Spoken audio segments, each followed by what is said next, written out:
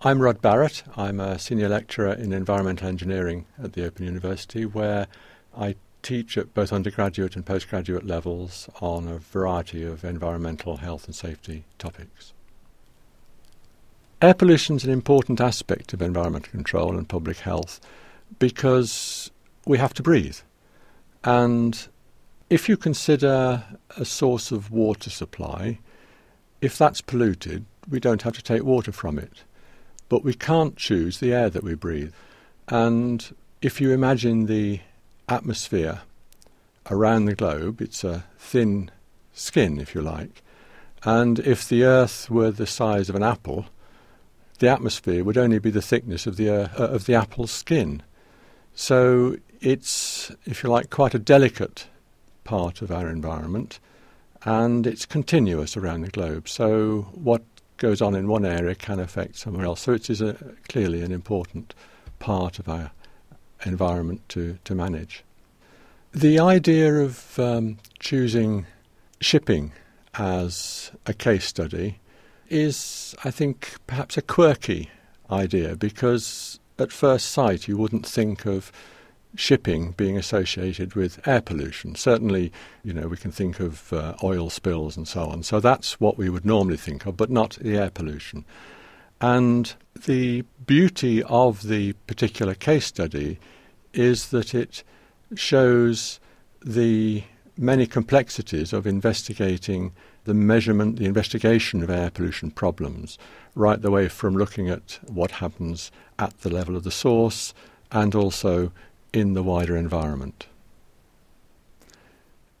Another feature that made the case study particularly relevant at the time was, as mentioned in the video, around 1989, when the first part of the video was filmed, there was apparently some controversy about whether the contribution of shipping to air pollution was great or not. And that was what prompted the investigators at Lloyd's Register to start on their study. And fortunately, we were able to be involved in filming that right from the start. The video was remade a few years later, and that allowed us the opportunity to see what progress they'd made in the research over a period of time.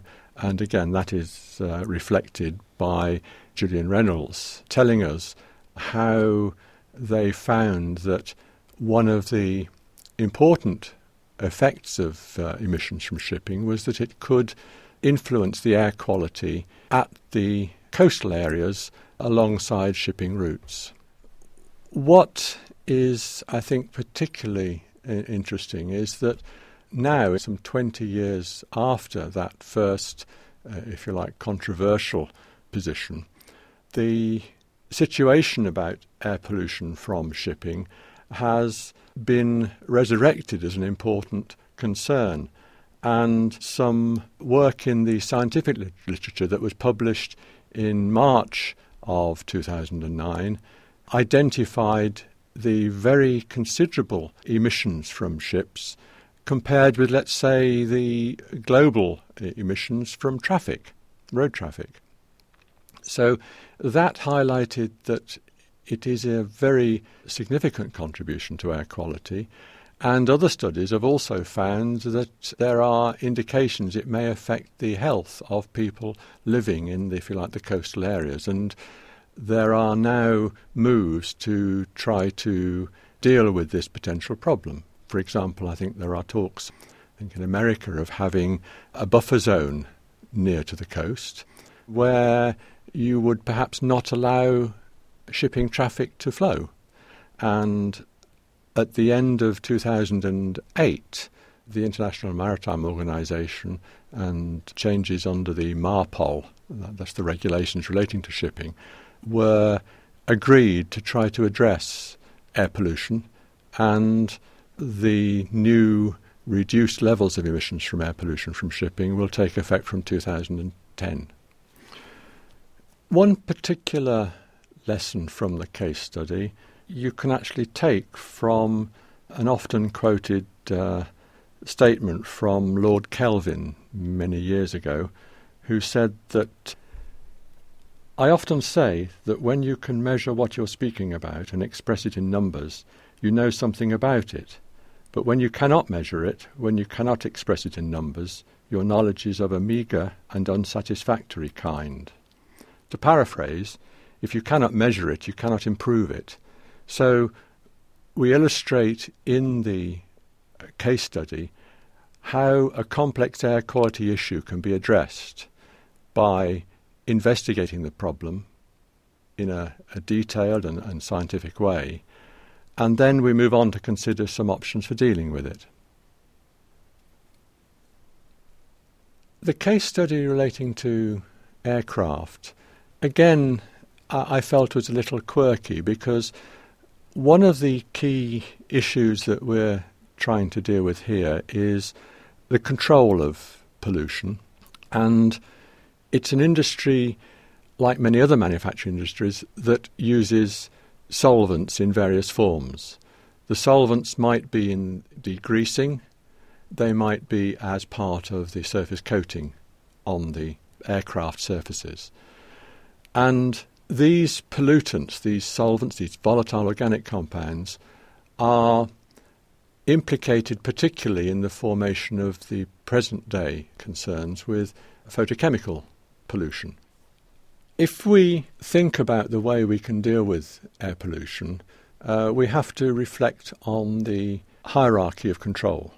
The hierarchy of control always says that the first thing to do is to try to eliminate the pollutants, to prevent them, to go back to the source and see if we can actually change the process or to change the product so that there is not the pollutant involved within it. And in the case of the solvents used in the manufacture of the paints for the aircraft, the normal approach would be to change the organic solvents, which cause the problems of pollution, the photochemical smog that's mentioned in the video. We could change those to water-based paints.